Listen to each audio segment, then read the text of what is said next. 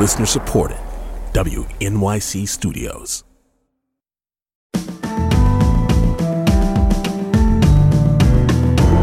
From WNYC Studios, I'm Brian Lehrer. This is my daily politics podcast. It's Tuesday, December 19th. With us now, the Dutch sociologist and geographer Hein de Haas, who has studied immigration for 3 decades and tries to bust myths that he sees as coming from both the political left and political right. He is a professor of sociology at the University of Amsterdam and a founding member of the International Migration Institute at the University of Oxford. And he has a new book called How Migration Really Works, The Facts About the Most Divisive Issue in Politics, with Republicans through Donald Trump channeling Hitler and calling immigrants vermin and saying they're poisoning the blood of Americans, and with Democrats like Mayor Adams and President Biden conflicted on how to manage the recent asylum seeker surge into New York and the U.S., and de Haas's own country of the Netherlands having just given an election victory to anti-immigration, anti-asylum, and anti-Islam populists Geert Wilders. Let's see what Hein de Haas has to say about, as his book title puts it, how migration really works. This is in 22 chapters, and each chapter busts one myth as he sees it. Professor de Haas, welcome to WNYC. Hello from New York. Thanks a lot. You write, first of all, that the world is not experiencing an unusual surge in migration right now, even though it may feel like that. So we'll take this as myth number one, that the pace has been pretty constant since the end of World War II. So if I've got that right, could you start with the big picture in those terms? Yeah, well, let's indeed start with the big picture. So if you look at a global level, about 3% of the total world population is a migrant, an international migrant. So that's a person who is currently living in another country than his or her country of birth. And that percentage has remained remarkably stable over the last 50 years. And it was probably higher a century ago. Of course, on the local level, things may seem very different. So we see surges of migration on local level. But if you zoom out, there is actually no reason for the kind of panic we're often feeling right now. Of course, it's reason for concern. But this idea that global migration is totally running out of hand is actually not backed up by fact. The same percentage of people move from country to country now as on average since the end of World War II? Is that sort of the stat? Yeah, and if you look at the United States, for instance, roughly 15% of U.S. population is an immigrant, so it's been born abroad, and the percentage was actually similar a century ago. Of course, we talk about more people, more migrants, but we also talk about a bigger population. So relatively speaking, there's not a big change. Although, of course, you cannot deny that over the last 10 to 20 years, we've seen an increase in migration to many Western countries, including the United States.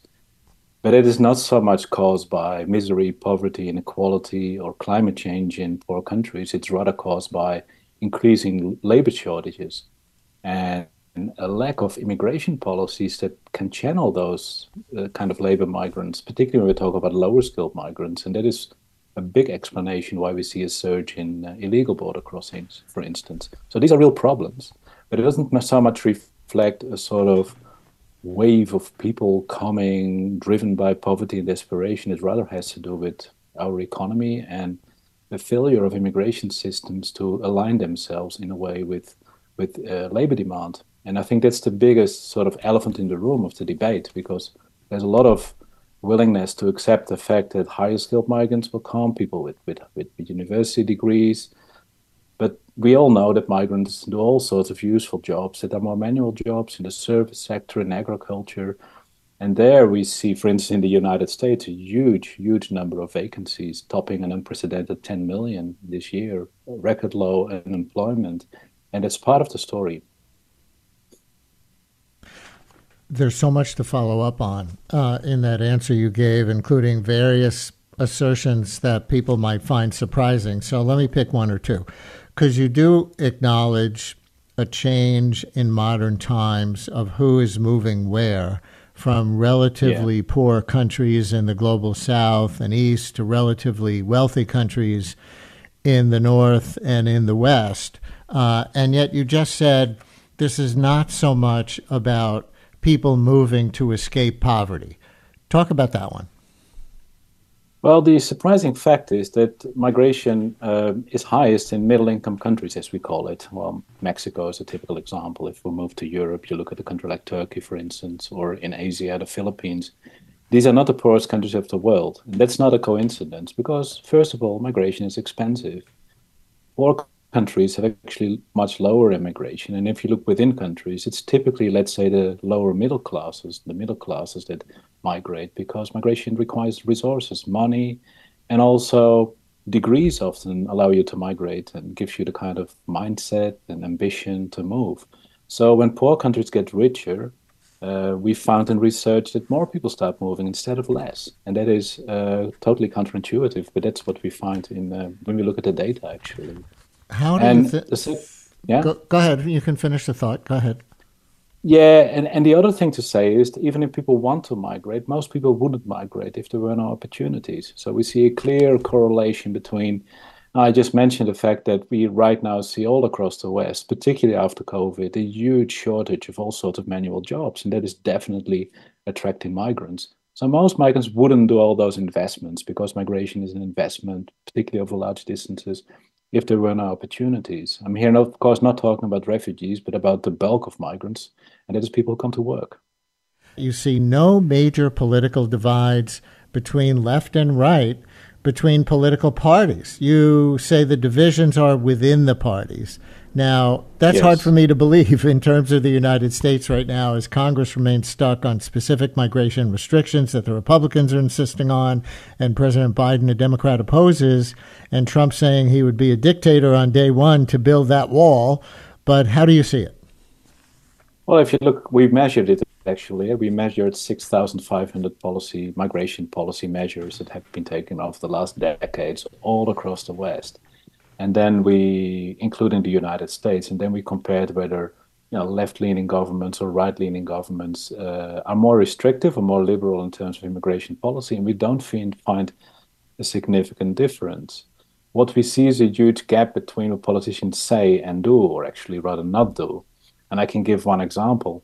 Uh, Most of the political showmanship is about border controls. That's where you really see that politicians talk very tough, announce things like building walls. We should also not forget that, for instance, President Obama was nicknamed the deporter in chief by many of his critics on that. So it is not true that Democratic politicians have necessarily been softer in terms of border enforcement. But where the real gap exists, and the more you move in a way to the right, you see that the rhetoric gets tougher. But in terms of what's actually happening in reality, I can give two examples. Legal admissions, temporary migrant admissions in the US reached an all-time high under President Trump. That's not what you would think if you listen to the rhetorics. Second thing is the huge gap between politicians vowing to crack down on illegal migration, but the extraordinarily low rates of labor enforcement. In the US, for instance, on a yearly basis, only 10 to 15, without any zeros added, employers gets prosecuted for employing undocumented migrants. That's roughly the same chance as getting hit by lightning. And that shows to me, it's almost like a smoking gun piece of evidence that behind all the tough talk, politicians are not really willing to crack down on this because it is convenient, it's economically convenient. What it means is that both within, let's say, Republican circles or Democratic circles, but you see the same in Europe between left and right, that the left has traditionally been divided on immigration as well, because traditionally trade unions, labor unions were actually opposed. They saw immigration as something that could divide the workforce and provide cheap labor for employers. What we see within right-leaning governments is that the business lobbies are extraordinarily strong, and it partly explains why they, behind the tough rhetoric, right-leaning politicians in practice are much less tough than you would think when you listen to the rhetorics. And this is why we actually didn't find any significant difference between left and right in terms of immigration policies, also to our surprise. But this is actually the explanation.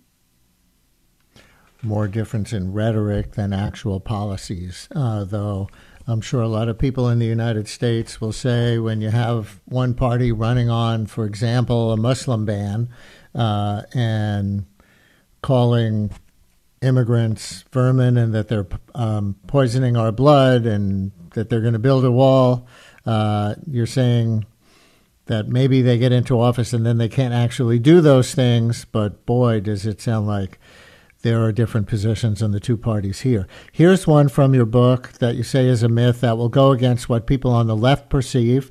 You say climate change will not lead to mass migration. Really? Yeah, I've done research on this, and there's actually more and more evidence on this. There's many reasons to believe that climate change leads to more than to less migration, and the basic reasoning is the following. First of all, there's a lot of research on the effect of natural disasters like droughts and floods on movement of people. And what we generally see is these things happen. First of all, most people try to stay as much as they can. If people move away, they tend to go on very short distances and try to go back. But if they have to relocate, the vast majority of people tries to stay within their regions, within their towns, and certainly within the countries. But the most important reason is that people who are most vulnerable to climate change, think for instance about peasants in poor countries, are those who will be most severely hit, for instance, by the increasing incidence of droughts, are those people who will be impoverished by those events. It actually means they wouldn't have the means to go away, which means that the biggest victims of climate change, because I just want to emphasize that climate change is one of the most serious issues facing humanity over the coming decades. But our real concern should go out to those people who cannot move away in the first place, who will get stuck. Move away, yeah. Yeah, although who will get stuck in those places. If desertification is expanding in parts of the world, leading to famine or wars over resources based on global heating, why wouldn't mass migration, be a result? First of all, because migration requires a lot of resources, but also the causal links are not as simple. I've done 3 years of research in Morocco in dry areas. And what is happening partly is that, for instance, governments, if I think about big business, big agriculture, hotels, towns, they're pumping a lot of water away, which means that it's not just the climate. If we see environmental crises in such areas, it's a whole set of other factors that may affect whether people move or don't move. And the bitter irony almost is that the biggest victims of those things are not people who will end up at the border of wealthy nations. It doesn't diminish the problem, but simply to link, and there's a lot of evidence on this, to link climate change to the specter of mass migration is simply not backed up by any evidence. I've worked together with climate scientists. There's a lot of research on this right now that basically says our real concern should go out to people who are not able to move and to protect those people and to make sure that they will be resilient to those changes. But to link that to the specter of mass migration is simply not making any sense if we look at the evidence. There's broad consensus on this now in the research community. Nerve in Brooklyn, you're on WNYC with Professor Hein de Haas from the University of Amsterdam. Hello, Nerve. Hi, Brian. Thank you so much for taking my call. And Professor de Haas, thank you so much for your research. I really appreciate it. I've been really curious, just listening to the conversation. I'm wondering, in terms, I'm an immigrant myself. I moved from the Philippines here in the U.S. And I was wondering, migration and immigration are so uneven, right, in terms of places in the world where people go and move. And I'm wondering, in your research, what are the recent trends or patterns that you've observed in the last few years in terms of where do people move from and their destination, and also where are just strong anti-immigrant, anti-migrant policies are really kind of taking a stronghold? Have there been kind of changes over time that you've noticed in terms of climate change, for instance, or wars and other forms of political violence? Are those changes geographically kind of changing or shifting over time, or are you seeing kind of a really almost permanent kind of geographies of migration flows and also strong anti-immigrant, anti-migrant policies in different particular parts of the regions of the world? I'm curious to hear your thoughts about this in relation to capital flows and labor necessities and migration. Thank you so much for your call. And wow, those are big questions. You could write Yeah. whole books on those questions. So give as brief an answer as you can while still doing this question justice. Yeah, it's a great question. I think it's pointing to something really important what's happening right in the world. What is actually happening is that we see the rise of new immigration countries in the world. Like Mexico is starting to become a destination for Central American migrants. Turkey is becoming a destination for migrants in the Middle East. We see the rise of sort of new economic powers that attract more and more migrants. The Gulf region has been already for a long time a new destination.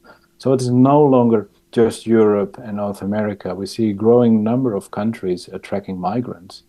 Unfortunately, what we also see in those countries is growing xenophobia. I mean, you were just talking about the rhetorics. There, you're definitely right that rhetorics are getting tougher and tougher. And we see that in more and more non-European, non-North American countries, those same rhetorics start to take hold, like in Turkey, like in Mexico. And that, I think, is reason for concern. So what I was just pointing out that, the policy, there's a huge gap. There's a kind of political hypocrisy about, what politicians say and what they do, but the rhetoric is becoming so inflammatory that it may really be very harmful for society and the peaceful living together of groups. So this narrative is indeed spreading to more and more countries also outside of the West. And I think that is a real reason for concern. But it's not really driven by a sort of massive increase of refugees, because that's not really what we see. It is much more driven by politics and politicians using those narratives to scapegoat migrants and to make people afraid of mass immigrations. And I think that is the real danger. It's the rhetoric. It's not innocent. The only thing I was stressing, it's not really backed up by any tougher measures necessarily. I was just mentioning the low labor enforcement, the fact that more and more legal migrants are being let in.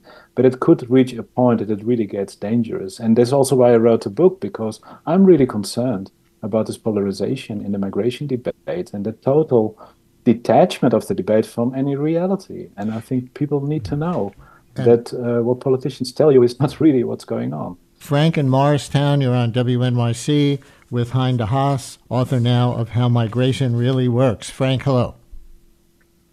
Hello. I'm just trying to find out if the researcher looked into the the phenomenon that is coming on where these new immigrants, and I'm not picking on any one particular group, trying to change the laws of their new country. For instance, the Islamics will want to establish Sharia law.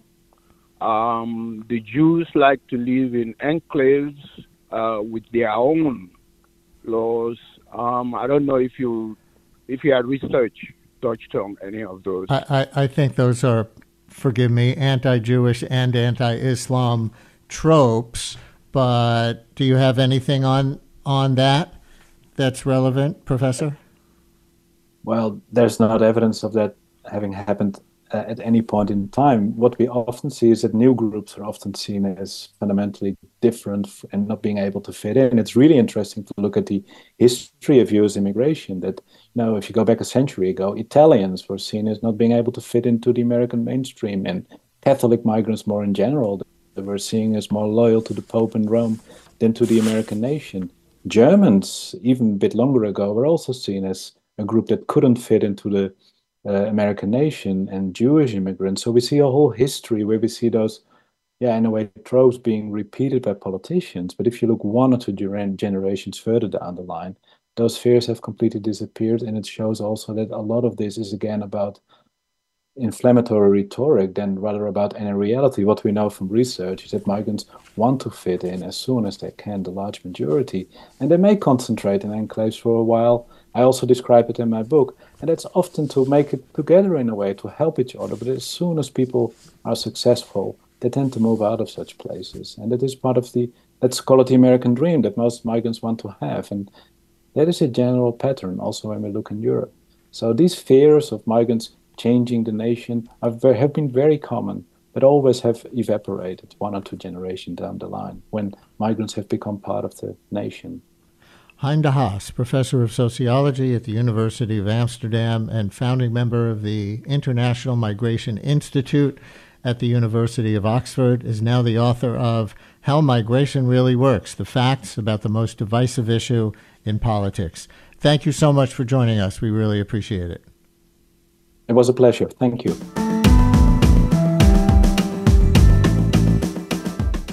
Brian Lehrer, a daily politics podcast, is an excerpt from my live daily radio show, The Brian Lehrer Show, on WNYC Radio, 10 a.m. to noon Eastern Time, if you want to listen live at wnyc.org. Thanks for listening today. Talk to you next time.